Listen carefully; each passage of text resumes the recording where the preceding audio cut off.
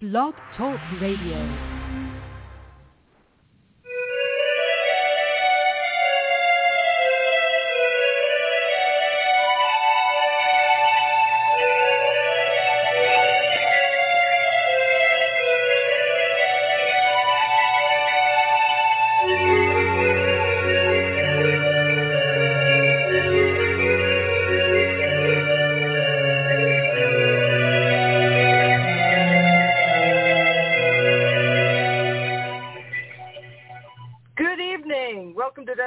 Witches. My name is Raina Starr. I am your host.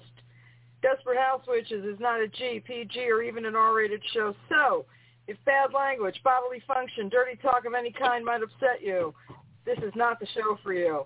And I'll just say that. Desperate House Witches is brought to you by the one, the only, the incredibly wicked one herself, the amazing Dorothy Morrison. Please check out www.wickedwitch Studios for all of your witching needs. Great products, sprays, oils, candles, poppets, you name it, she's got it. wickedwitchstudios.com. All right, it's First Friday. You know what that means. That means for the hour, my guest, my friend, the only person who can talk me down from the ledge, the amazing pagan pundit himself, the amazing TALIESIN Govanen. Hey, my friend. Hey, how's it going, everybody out there in Radio Land? Well, before we get into it, what's been going on with you? How's the writing going? Give me all the updates. The writing is steaming along. As a matter of fact, I want to let everybody out there know that they need to go to TALIESING.com because I have a new section up on the website. It is free short stories. Now, I already started putting up some stuff from Angelique Dupre, my 1,600-year-old vampire from the Sorceress Saga, but I've also started a new series called The Legends of Sarah, and it's about a woman who is a 500-year-old cursed witch who basically, because of an energy-raising spell gone horribly wrong, she cannot die until all of the power imbalances in human society are evened out. So she has no hopes of ever dying until the sun goes supernova because she's seen too much shit. But it's all about how Sarah meets Stevie Graves. She goes by Stevie, a 240-year-old vampire who is also on a crusade to go after men who prey on women. And I'm doing a 5-part series about how these two meet over multiple different decades. It goes from the 20s all the way into the 80s. I have parts 1 and 2 up. I'm writing part 3 right now. The short stories are running anywhere from 2,500 to around 7,000 words. So, you're looking about maybe 6-7 pages. Not huge, but it's going to tell a story. And these characters are going to wind up entering the Sorceress Saga in book 3, which is what I am working on book 3 right now. I'm about a third of the way through, and I'm about to have my main character, Annabelle Dupre, go off on a side quest with Trevor and Evelyn Hawkins that's going to take them all around seedy parts of South Africa and the world, and they're going to run into Sarah and Stevie. So this is kind of like their origin story, characters that I'm going to be introducing in The Queen, Book 3 of the Sorceress Saga, which comes out in March of 2022. So I've got a lot of things. I've got a lot of things cooking right here. After I finish this third short story, which is set in the 1960s, called Somebody to Love. That is once I finish this short story and get it up on the site, I'm going to be going back to working on The Queen and just steaming towards having the third book out in March. And I'm going to have probably 5 books published next year, so it's going to be a big year. That's amazing. That's very exciting. I'm so proud of you. That's just monumental.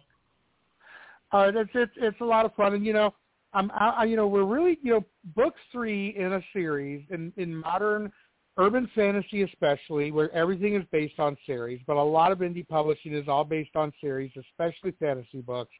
And book 3 is where you really start doing your advertising push, because that's when people will finally pay attention to your series.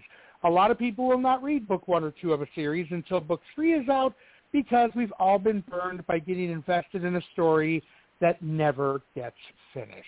So the book 3 coming out, if there's anybody out there who has Bookstagram, Instagram dedicated to books, or knows someone who does, or a BookTube, YouTube type channel, or knows someone who does, or would like someone to come on their program and talk about, all kinds of things. I've got a bunch of stuff we can talk about, everything from the need for greater diversity in urban fantasy to the history of occult fiction. Just, go ahead and send them my way. You can contact me through the website. There's a contact tab on TALIESING.com, because I'm going to be doing a big push coming up in January and February. We're going to have some deals. We're going to have some giveaway contests. I just sold a T-shirt today to somebody who doesn't know me personally, so there's another accomplishment. So I've just got a lot of things coming up, and it's going to get really, really busy. And, we're probably going to close on our new house next week, so we'll also be dealing with all the repairs needed for that house before we can move in. So free time, what's that? So, I can, but it's the kind of good busy, though. It's the kind of good busy that takes you someplace you want to be at the end. So I'm pretty excited about it. That's amazing. I'm so happy for you. And I will tell you, I am here to, I pre-gamed, okay? I had some wonderful medical herb called NYC Flow. It's a very nice indica sativa hybrid. So I am well laid back and ready for this, because, folks, I am here to be a big old breath of sativa and indica relaxation for y'all about politics. Because if y'all been watching the mainstream news, you're probably like, 10 levels of freaking out by now. So let me take a sip of water and we'll dive into this. All right. Something causes my cotton mouth. Something causes my cotton mouth, and yet I have this short-term memory loss where I can't remember what it is. So, all right. Let's talk Virginia. All right. So, let's talk Virginia. Let's talk Virginia. Okay. Let me tell you folks a little story. Once upon a time, there were these 2 little states called Virginia and New Jersey, and they had this incredible, shall we say, schizophrenic nature to their populace, where they flipped between Republican and Democratic governors with tremendous regularity. I don't know if I've seen 2 states in my lifetime back and forth as much as Virginia and New Jersey do. So really, Democrats losing an election and Republicans coming in either state, or vice versa, Republicans losing and Democrats coming in, is not an unusual thing. There's a couple of things that I want to go into about the Virginia race specifically, but let's take a little walk down history, memory lane here. Let's take a look at history. There was what a lot of people forget is that George H.W. Bush, Poppy Bush, Bush Sr., the competent one, the one who didn't blow his brains out on coke before he got into office.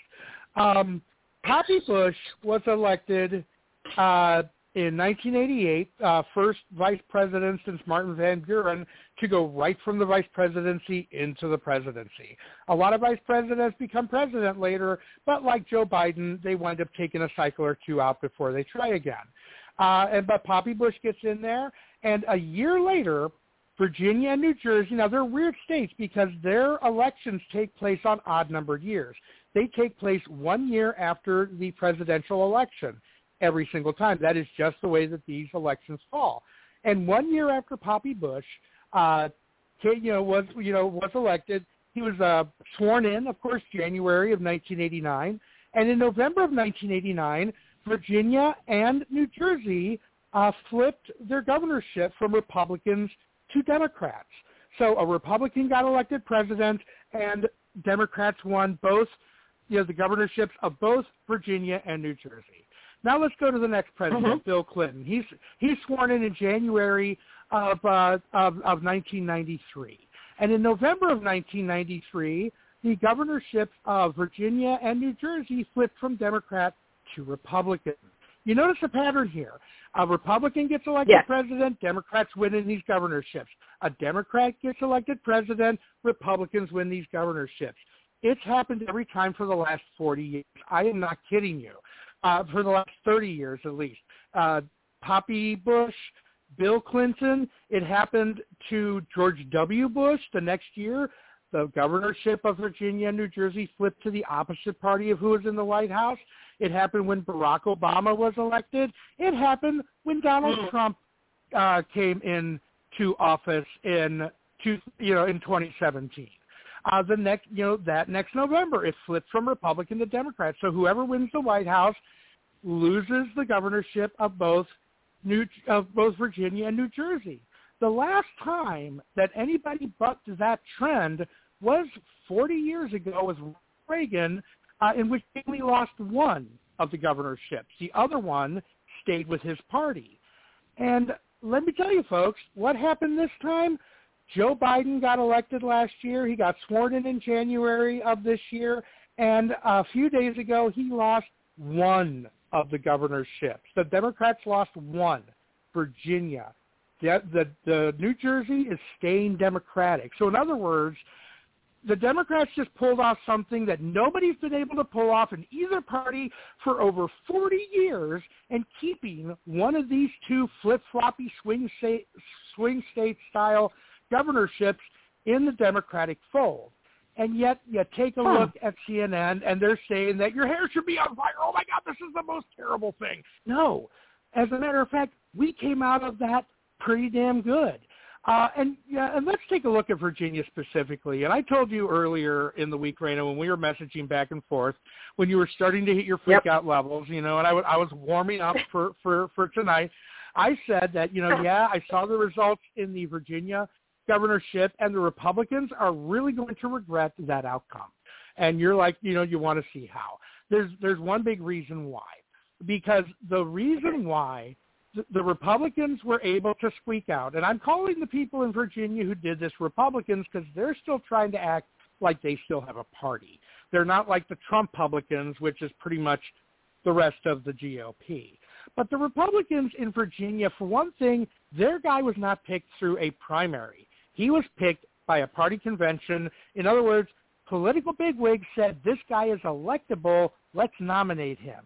They didn't have to run him past the Trumpkins in the primaries, where he probably would have lost to somebody way, way more to his right.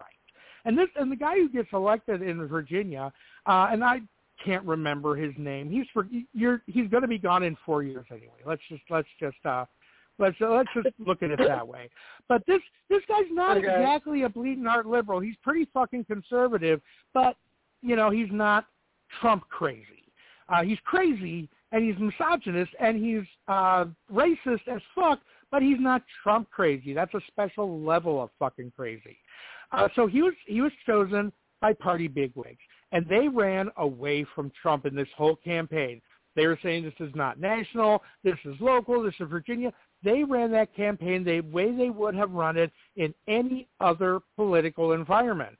And, you and I have spoken before about how the traditional media has this extreme longing right now. They really wish that we lived in average political times. They really wish that we lived in an era where you could predict what was going to happen next politically. And part of them would really love to pretend that that's still the case, and they got to do that in Virginia.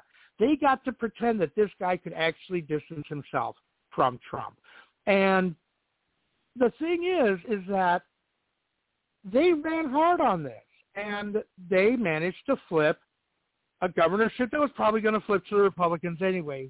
Big accomplishment. The thing is that this guy's going to get sworn in. Okay, he's going to be sworn in. He's going to have to serve as the governor of Virginia for a good chunk of 2022 until we actually get to the midterm elections. Now, he ran away from Trump. Trump went ahead and endorsed him at the last minute just so he could claim the win in case the guy pulled it out. But once this guy gets into office, he is going to start having his problems, because the only thing that Republicans are running on, the only thing they're allowed to run on for anybody going to Washington, I guess Trump allowed the governor to slip by, but, anybody going to Washington, the only thing Republicans are allowed to run on is the idea that the 2020 election isn't over. In other words, they're not going to be able to run on issues or any actual ideas if they even have any, which they probably don't. But the thing is, they're going to have to run on that, or else Trump is going to call them disloyal and not fighting enough for his cause, for his justice, for his vindication. And this governor is going to be expected now by Trump to govern like a Trumpkin, anti-vax, anti-mask, pro-COVID, pro-death, anti-gay, anti-black, anti-Jewish. And if the guy is not sufficient in his batshit craziness, he's going to get roasted alive by Trump. And, but the thing is, if he does govern in a way that's going to give him a pass from Trump and the Trumpkins, then any Republican who tries to copy what this guy did next year and say, well, I'm a different kind of Republican, I'm not like Donald Trump, every Democrat's going to say, yeah, you told us that in Virginia last year, and this guy's been governing like a Trump guy because he's terrified of the guy. It's good. Basically, they had this card to play once, because once the guy actually gets in there, he's not going to be able to distance himself from Trump anymore, or else Trump will take that as a personal insult. So basically, the Republican Party of Virginia has eked out their win, but they're going to have to give a good chunk of their electorate a big case of buyer's remorse when this guy ran as a non-Trump Republican, and he's going to be forced to govern like a Trump Republican. And if he tries to buck Trump and he tries to weather that storm, that's going to cause even more Republican self-suppression of the vote, because they're going to say, see, you can't believe these establishment guys. They'll pretend that they're with Trump during the, they'll give lip service to stuff, and then they'll stab you in the back. You can't even bother voting for these establishment guys. It's going to be a fucking mess. They had one chance to run the I'm distancing myself from Trump thing before it was actually going to all fall apart when they tried to apply it, and they wasted it on Virginia, which had a statistical likelihood of flipping to the Republicans no matter who they ran. So that is, they have really blown their wad. They're not going to be able to run like that again, because this guy's not going to be able to govern like that. And so everybody's going to see that they were bamboozled, they were tricked. It's like they bought another round of Trump steaks all over again, and it's just going to ruin the chances of any Republican who's going to try to run as a traditional Republican next year. Anybody who tries to run in a Mitt Romney style, they're not going to make it past their primaries. The Trumpkins have made it plain and clear. You have to be down with the crazy. You have to be down with the treason, or else you are not going to survive a Republican primary. So they're going to, they had a night on Tuesday. Yay, you won something that you probably were going to win anyway. And, oh, God, you were supposed to win New Jersey, too. How the hell did you guys fuck that up? Oh, that's right. You got Trump. Okay, that explains that. So you know what? This week, it sucks. It's frustrating, but it ain't the end of the world. And this time next year, we're going to be feeling a lot better than the people who are acting all happy now. Oh, Democrats in disarray. They're going to be having a very bad November next year. That's, just because they had one chance to pull the I'm not Trump card, and they wasted it on a state that they probably could have won anyway. Well, I wanted to ask you about that. Is it partially because we ran Terry McAuliffe in Virginia? And I like Terry, but he's not exactly the most compelling figure in the world either. Yeah, but you know what? There's a lot of people in the Virginia Democratic Party. There's a lot of D.C. transplants. There's a lot of Maryland transplants. There's a lot of New England transplants. There's a certain from a certain cosmopolitan slice of the electorate. Basically, establishment Democrats go over really well in Virginia. And, so if there's somebody who has ties to Hillary or has ties to Bill or Al Gore or anybody. If you have ties to an establishment politician in the Democratic Party, then you're probably going to do reasonably well in Virginia, just because Virginia Democrats like establishment Dems. So I don't think it was so much Terry McAuliffe. I just think that it was a case, again, of a compliant media letting Republicans pull one more con on the American people and sell somebody as something that he wasn't. And really, again, I kind of think, Terry McAuliffe is not the most engaging guy, and if he's going to go for the governorship of someplace, let him run in Virginia. History says he's probably going to lose, but we'll let Terry be happy, and he's not going to try to run for a state that we actually, have a shot of winning that, this one next time. Okay. So now, I wanted your opinion, I wanted your opinion on the Supreme Court and the abortion case that they're listening to right now from Texas. Yeah. And how you think that's going to swing. The forced birth crowd really should not get their hopes up for this particular abortion ban from Texas because of the way that the Texas Republicans structured this. They tried to structure it in a way to get around past rulings on Roe v. Wade. But what they really did is they ran afoul of Supreme Court rulings that were written by people like Antonin Scalia and William Rehnquist. We're not talking flaming liberals here. We're talking the Texas abortion law. Basically, it goes back to this case. I believe it was, I cannot remember what state it was in. I apologize for this. But there was a case where there was a town that would let their local church say yes or no about opening new bars in town. And they would let the church say, oh, it's too close to the church, and and the town would say, no, you can't have your bar there. And one of the people who was turned down for a liquor license decided to sue, and the Supreme Court ruled that, yeah, you can't do that. You can't turn governmental activities like the granting of licenses over to a non-governmental private citizen organization. It wasn't that it was a church, it was a non-government private citizen organization. It would be like giving the Star Trek fan club veto power on, where new CVS pharmacies get built. You can't do that, basically. Government services have to be rendered by government people who are subject either to, government hiring practices or, better yet, election to office. You cannot foist it up on private entities. That's exactly what this Texas abortion law does. It allows private citizens to be the ones to go after and punish people who run afoul of this law.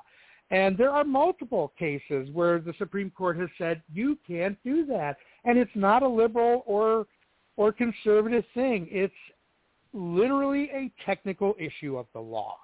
And of all people, Brett Kavanaugh, fighting through the alcohol-induced memory issues, actually was the one who brought up the question that is going to kill this Texas abortion law, because basically the Supreme Court has ruled that there is a basic right to privacy that covers health care, and that's what guarantees a woman a right to get an abortion, because it's a private thing between her and her doctor, and nobody else should get involved. And basically, Brett Kavanaugh said, what would be to stop a more liberal state, say like California or New York, to ban assault weapons and have the mechanism of that enforcement be private citizens turning in their neighbors who still own assault weapons and suing them, for money, and thus being the process by which the law is enforced. It basically, and there was nothing that the lawyers for the state of Texas could say to counter that. Basically, if the Supreme Court lets this Texas abortion law stand, then tomorrow California could enact a complete, weapon ban on anything bigger than a revolver and put all the enforcement in the hands of private citizens who are going to have a big financial incentive to turn in people who are still hoarding their guns. And it would be perfectly legal if the Supreme Court allows this Texas abortion law to stand. So it's not going to stand. I really think they're going to find a reason. They're probably going to cite the old case of the bar and the church and the town and the municipality. I can't remember what that case was called, but they'll probably cite that as precedent and say, yeah, you can't turn over government activities to non-government people. The problem's going to happen if a state can actually find a way to get around past court decisions, because John Roberts has shown that he does have respect for past Supreme Court decisions, even if he himself disagreed with them at the time. If a state actually finds a way to get around the previous ruling language without turning it over to the vigilante mob, that's when we're really going to need to worry. And that's when we're really going to need to turn out next year to elect lots and lots of Democrats to the House and to the Senate, and then we can fix the Supreme Court. Either we impeach the living fuck out of Kavanaugh and Thomas for clear conflicts of interest. His wife is lobbying for people who are arguing cases before the Supreme Court. That is a clear conflict of interest for Clarence Thomas. So, either impeach and remove Thomas and Kavanaugh or pack the court. That we're going to need people to pull together to elect more Democrats and more progressives to do that, because eventually somebody is going to find a way of wording a law in a way that enough of these Trump-appointed Supreme Court justices are going to like, that's going to give them their excuse to basically serve the forced birth agenda. So don't worry about the Texas law, but worry about the next one. Don't worry about the Texas law. That was when Kavanaugh's not with you, you've lost if you're on the conservative side. But it's the next one we're really going to have to worry about.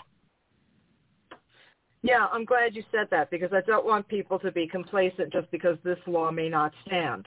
And that's what I find happens when Democrats have a win. Everybody starts to relax. There is no time to relax. No, not at all. As a matter of fact, it's kind of funny. Earlier today, my wife was looking through and saw a mention of Howard Metzenbaum, a legendary senator from the state of Ohio. This guy was a fixture for decades, and he finally retired in the 1980s. I met the guy when I was working on one of a local representative, a guy named Tom Sawyer, not a modern-day warrior, but a pretty decent Democrat. I was a teenage volunteer working on this guy's campaign. I got to meet Howard Metzenbaum, and he was just a pissant old fighter. His attitude was always, when you take a win, when you get a win, don't celebrate. Drive them back farther down the field. In other words, always capitalize on your win. Keep pushing forward. If you lose, keep pushing forward. Basically, his attitude was keep pushing forward, because eventually the other side's going to give up before you do. So that's something that we've got to remember. Whether we lose, whether we win, at any individual thing that happens, we keep pressing forward. The point of being a progressive is to make progress. So we keep pushing forward. Yeah. I love that. That is the message. That is absolutely the message. Okay. No, that to me is like, that's the gold moment right there. Keep pressing forward. You got to. Yep. But okay, so let's move on. Let's talk a little bit about January 6th. And the whole rap into Flynn threatening people and bribes. What the hell is going on? I'm so lost now. I know. Yeah. Well, the January 6th thing is just keeps unfolding. By the way, little fun bit of news. The woman who said basically from the video she did from inside the Capitol that she was never going to see jail, just got sentenced to 60 days for misdemeanor trespass. So, fuck you. Anyway. Yes. Yeah, and let me tell you something. The real heroes thus far of the court cases in January 6th are these judges. I mean, I don't know if you've been following this, but there are cases where judges are outright rejecting plea deals because they think prosecutors are being too lenient. And they're literally arguing that there should be maybe 1% of the people getting misdemeanors. Everybody else should be charged with a felony.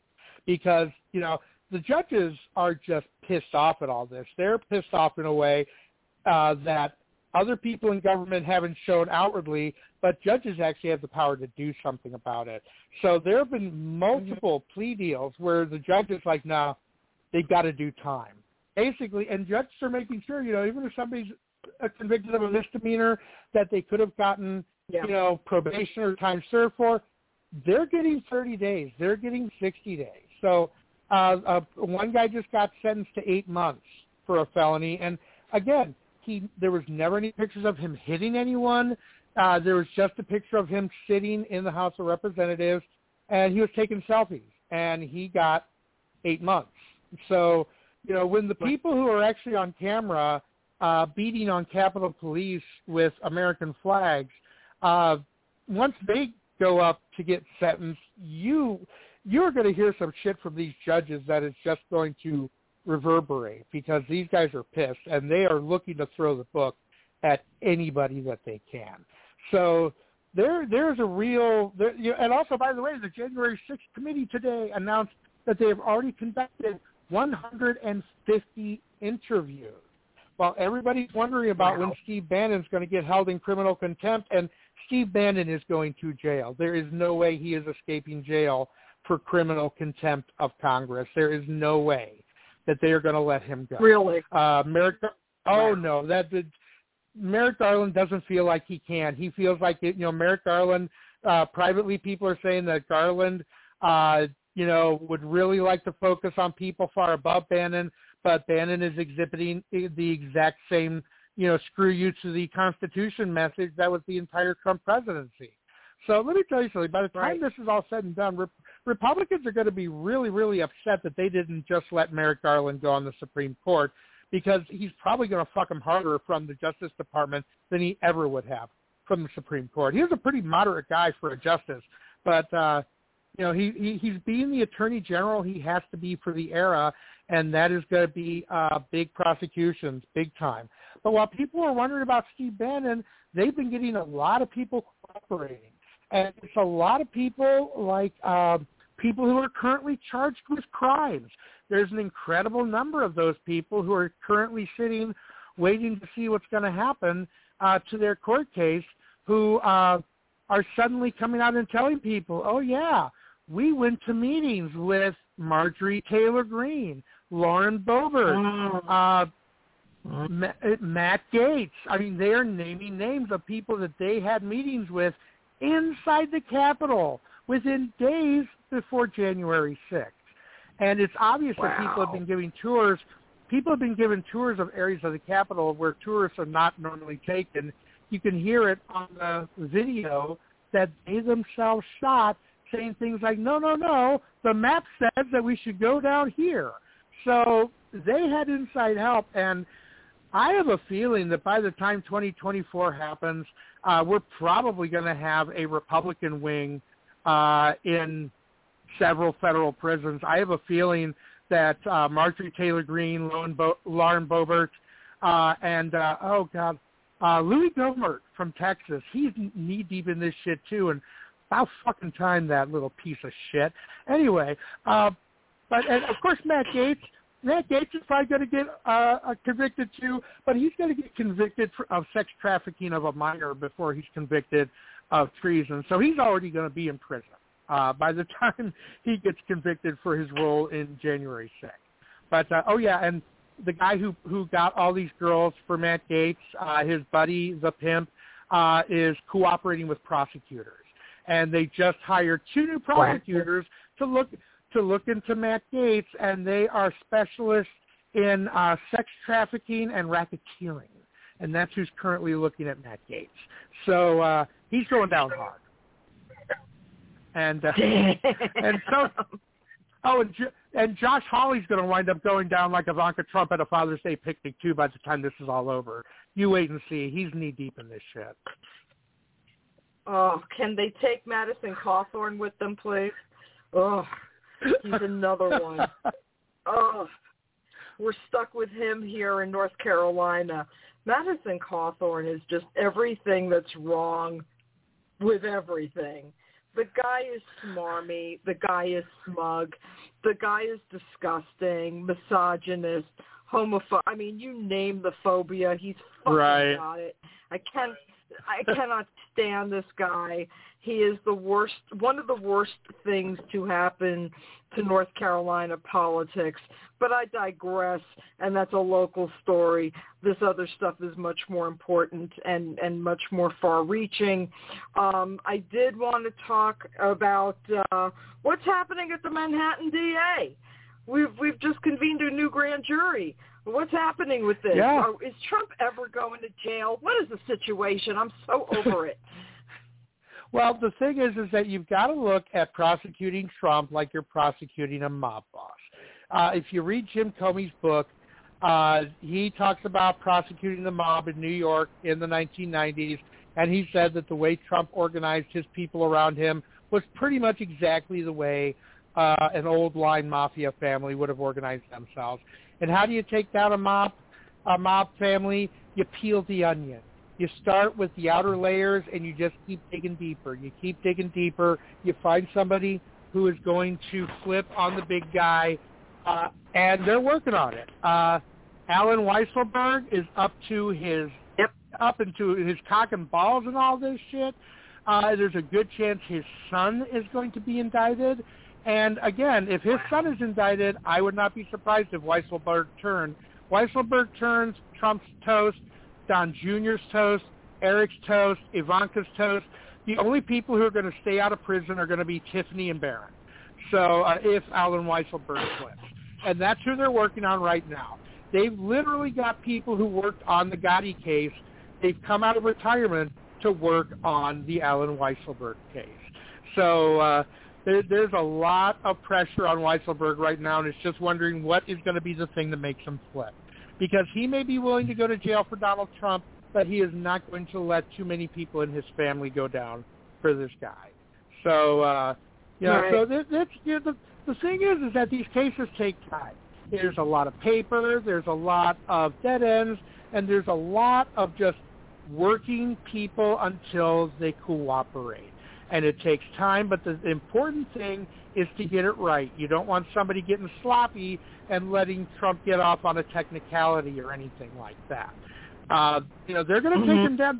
The Manhattan DA wants Trump's head on a fucking platter, and and everybody who is working on this wants him. People in New York have hated Donald Trump. They hated Donald Trump before it was cool. Okay, people in New York have hated this guy way longer than most people outside of New York have even known who the fuck he was. So, exactly. they're working on that. And don't forget, there's also 2 grand juries in the state of Virginia looking at things, and there's 2 grand juries in the state of Georgia. And you could also see charges against Trump and Rudy Giuliani coming out of Georgia, probably just in time for the midterm elections. Interesting. I was going to ask you about Rudy. I haven't seen him in a minute. What's going on with that? Oh, well, he just had to give a deposition in a court case, in a lawsuit, and he got grilled on the lies he spewed during the election. So it's wow. Yeah. It's a thing of beauty. It's a thing of beauty. I love that. You know, I have wanted for so long to see some kind of justice for Rudy, or to Rudy, I should say. And to think this guy was a respected mayor at one time. I mean, as a native New Yorker, I actually respected him as the mayor before he turned into this thing that I don't recognize.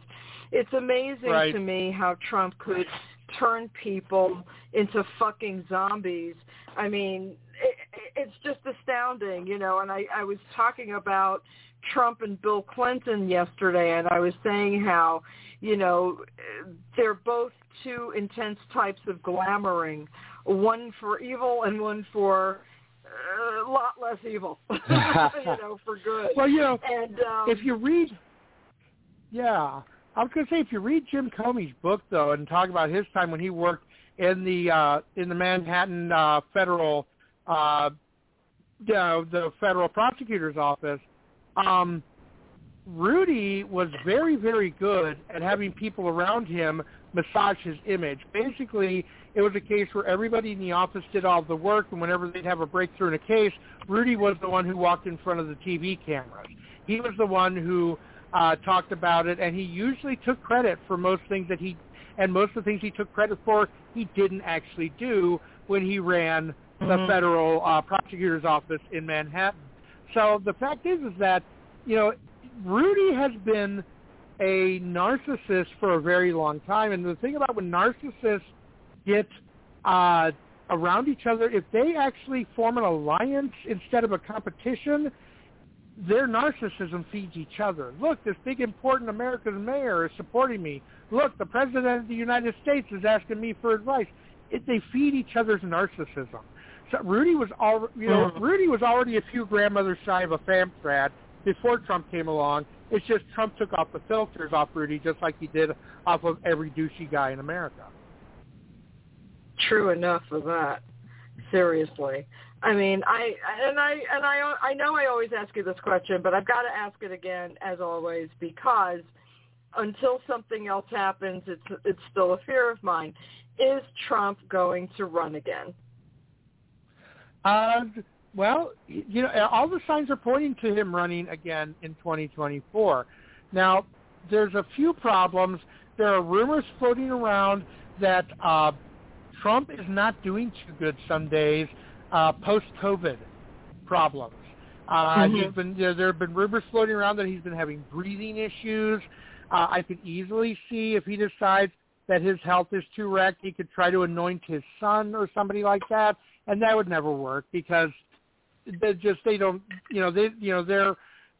not just morons like that, Trump. They don't even have his degree of media savvy. I mean, I can admit the guy can work a crowd well, and his kids can't. Yeah. They have zero charisma. But he's planning on running again. Now, it's going to be hard to run from Rikers, which is a good chance he could see Rikers Island. He could, in any of the New York penitentiaries, any federal penitentiary. Now, being in prison does not mean you can't run for president. Lyndon LaRouche ran every year every time there was a presidential election. He ran like all through the 70s and 80s, and he was in jail for like 3 of those elections, and there was nothing saying that he couldn't run. But the thing that would keep Trump from running again is if his health really, really tanks. And you never know. The guy is not that healthy, and he's been running on uppers for a long time. You never know if he's going to make it to 2024. But if he does, he's going to run. But by that point, I have a feeling after next year's midterm elections, there's not going to be much of a party left. Because after they get trounced in places they shouldn't get trounced, and by the way, Ohio's going to be a safe pickup for the Democrats next year. There's a guy, this guy is just such a mealy-mouthed worm. His name escapes me at the moment. But, you watch politics a lot. You probably noticed in your state, if there is a politician that nobody thinks is going to lose, they'll have a sacrificial lamb go up against them in the election. And it's usually somebody who runs all the time for things and never wins. Because, they're a good, dependable party person. Well, there's this guy, I cannot remember his name right now. He has run, to show you how unimpactful this guy is, he's run for the Senate in Ohio 4 times. And I still can't remember his fucking name. He got the nomination for the Republicans twice already. And he's lost both times. He lost to Sherrod Brown last time. And now they're running him again against Tim Ryan, who's currently my member of the House of Representatives in Congress. He's a Youngstown guy. He's a blue collar, steelworker, Democrat, union guy. And so Sherrod Brown. So come 2023, Ohio is going to have 2 good old-fashioned blue collar union type Democrat guys as senators from Ohio. The Republicans, because there's a certain allure to these blue-collar guys. They're unlike any other Democrats people see these days. They're nothing like – they're a lot more like Joe Biden than they are Al Gore, Barack Obama, or Bernie Sanders. You know what I mean? One of those slap you on the back type of guys saying, hey, how's it going? How's the wife? Oh, man, that sucks. Come on, let's go over and have a beer and talk about it. These kind of guys. That's what Tim Ryan's like. Yes. And the Republicans are running their sacrificial lamb against him, so they've already pretty much given up on that race. So yeah, we're going to pick up a seat next year. And let me tell you something.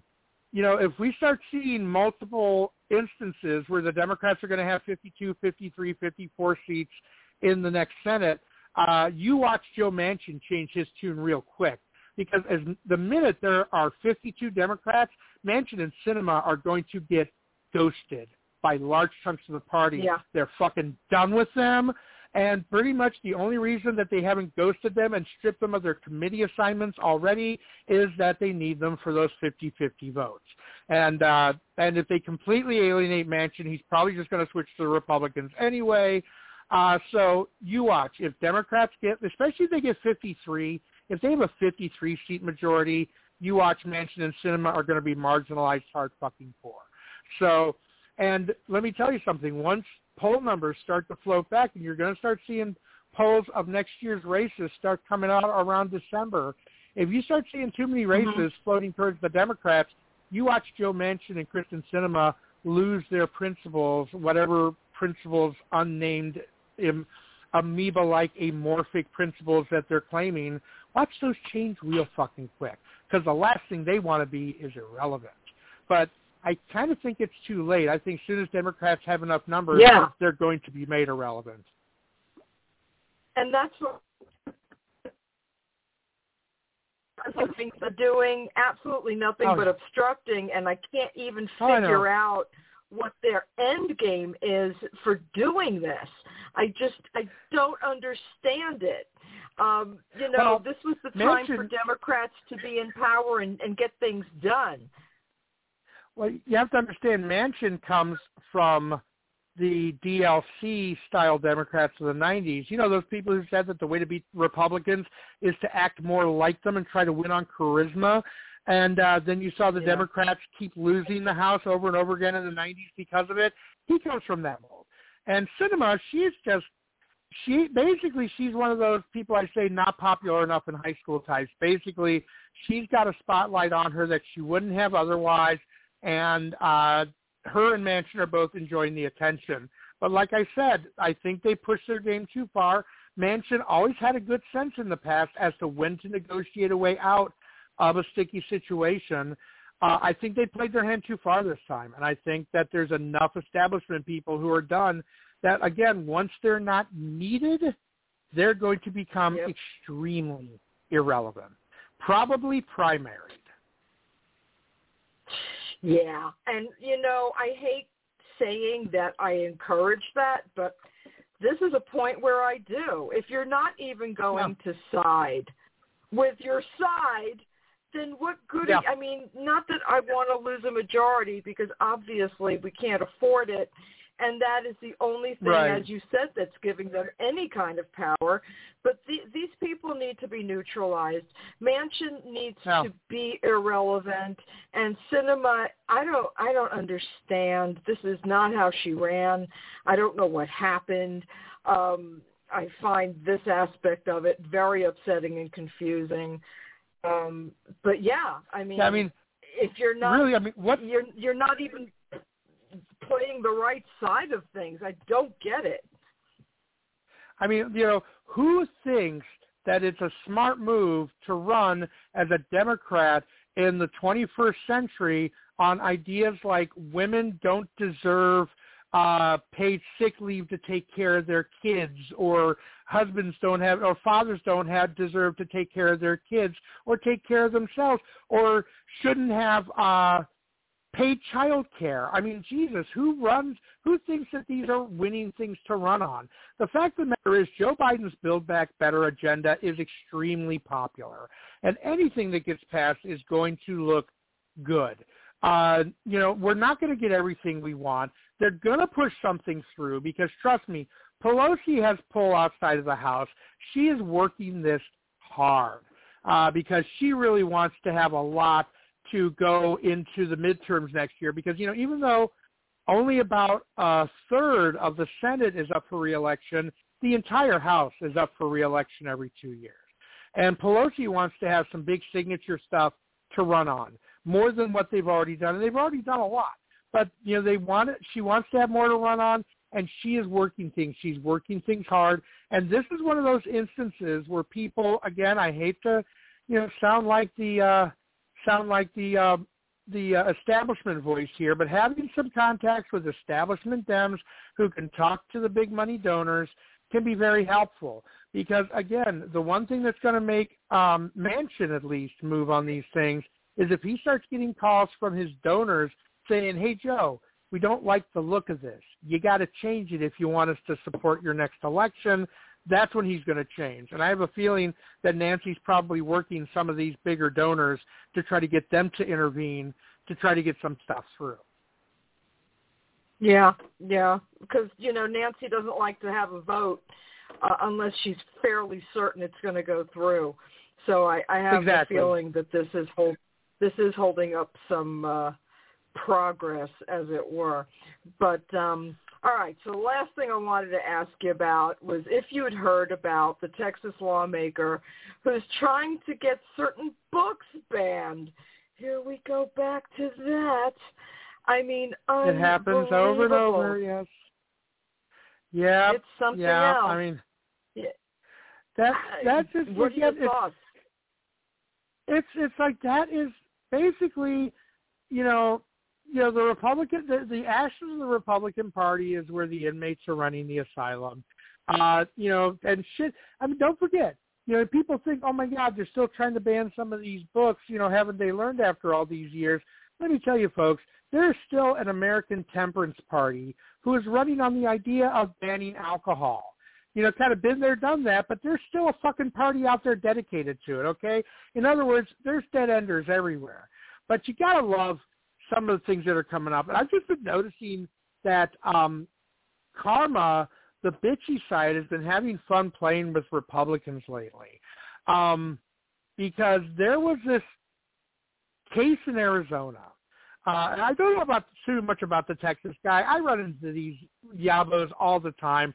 They always get attention because it's, you know, it's kind of like it's liberal rage stuff going, oh, what the fuck is wrong with these people? But these people, we're not dealing with the sharpest crayons in the box, okay? We're not dealing with masterminds here. And this guy in Texas is probably going to fuck himself because there's a case in Arizona where there was this supposedly this woman who died who voted anyway. And they're saying, see, this one isolated case proves that there was all of this fraud in Arizona, and that ballot was probably cast for Joe Biden, yada, yada, yada. Well, now it turns out that the woman who somehow her ballot got cast, even though she had died a few years ago, turns out her husband filled it out and voted for Donald Trump in her name instead. And so now, and now there are a few people in Arizona government who are considering resigning because they had backed this guy's story all the way, and this guy just got indicted. Oh, God. Yeah. They don't learn. They don't learn. Every time they look for voting fraud, they uncover Republican voting fraud because that's who's doing it. They're doing it to try to prove to people it can be done, but they're the only fucking ones doing it. It's so hilarious. And here's another thought that can make all of us liberals go to bed feeling much better tonight. All of those violent yabos who from January 6th who are charged with felonies in their states, they're not going to be able to have guns anymore after they're convicted. So the January 6th treasonous insurrectionists took their own guns away. That's funny. I'm sorry, that's hilarious. Everybody's always so freaked out and worried. Oh my God, if Democrats get elected, they're going to come and take my guns away. No, we're not here to take. Listen, if we wanted your fucking guns, bitch, we would have had them already. Are you serious? And now you are winding up taking away your own weapons. Boy, are y'all stupid. Your laugh is damn near a cackle. I love it. I haven't had much reason. So anytime you give me news like that, yeah, the old witch comes out. What can I say?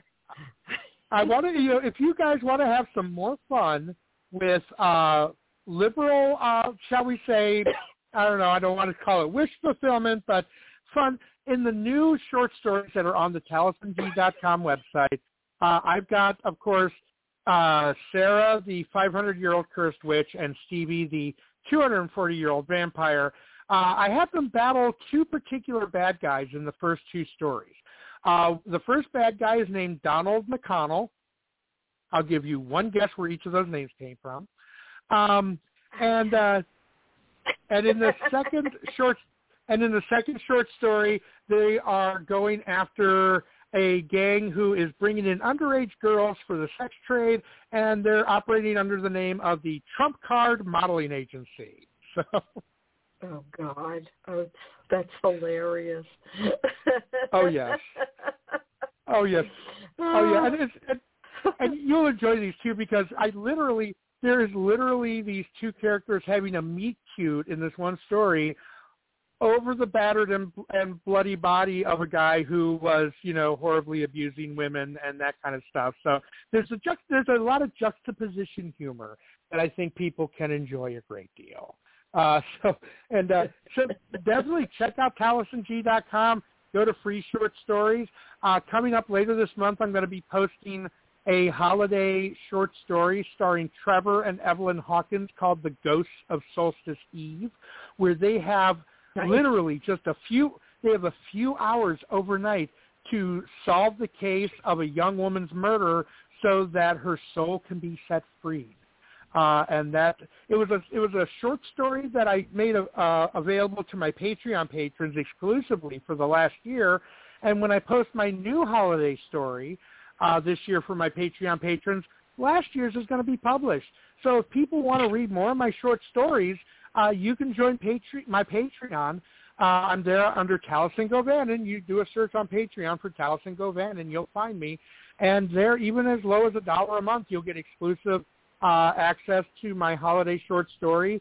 You'll have first crack at buying books when they come out, and you'll have first crack at videos when I launch my new YouTube channel after the first of the year for $1. So it's really hard to go wrong there. So definitely check out my Patreon. Check out TALIESING.com. I got a lot of stuff happening, and I'll be letting everybody know through those mediums. My brother, thank you so much for coming on and spending the hour with me and talking me down. As always, I love you to pieces. No Can't problem. wait till next month.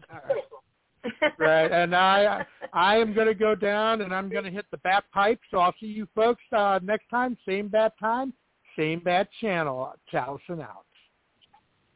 Right on. All right, everybody, that's it for this week. I will be back next Friday with the amazing Mortellus, and I will also have another show on Saturday, like I do. So I hope you will join me. It's going to be a great week next week, and I hope y'all stay safe. Take care, everybody.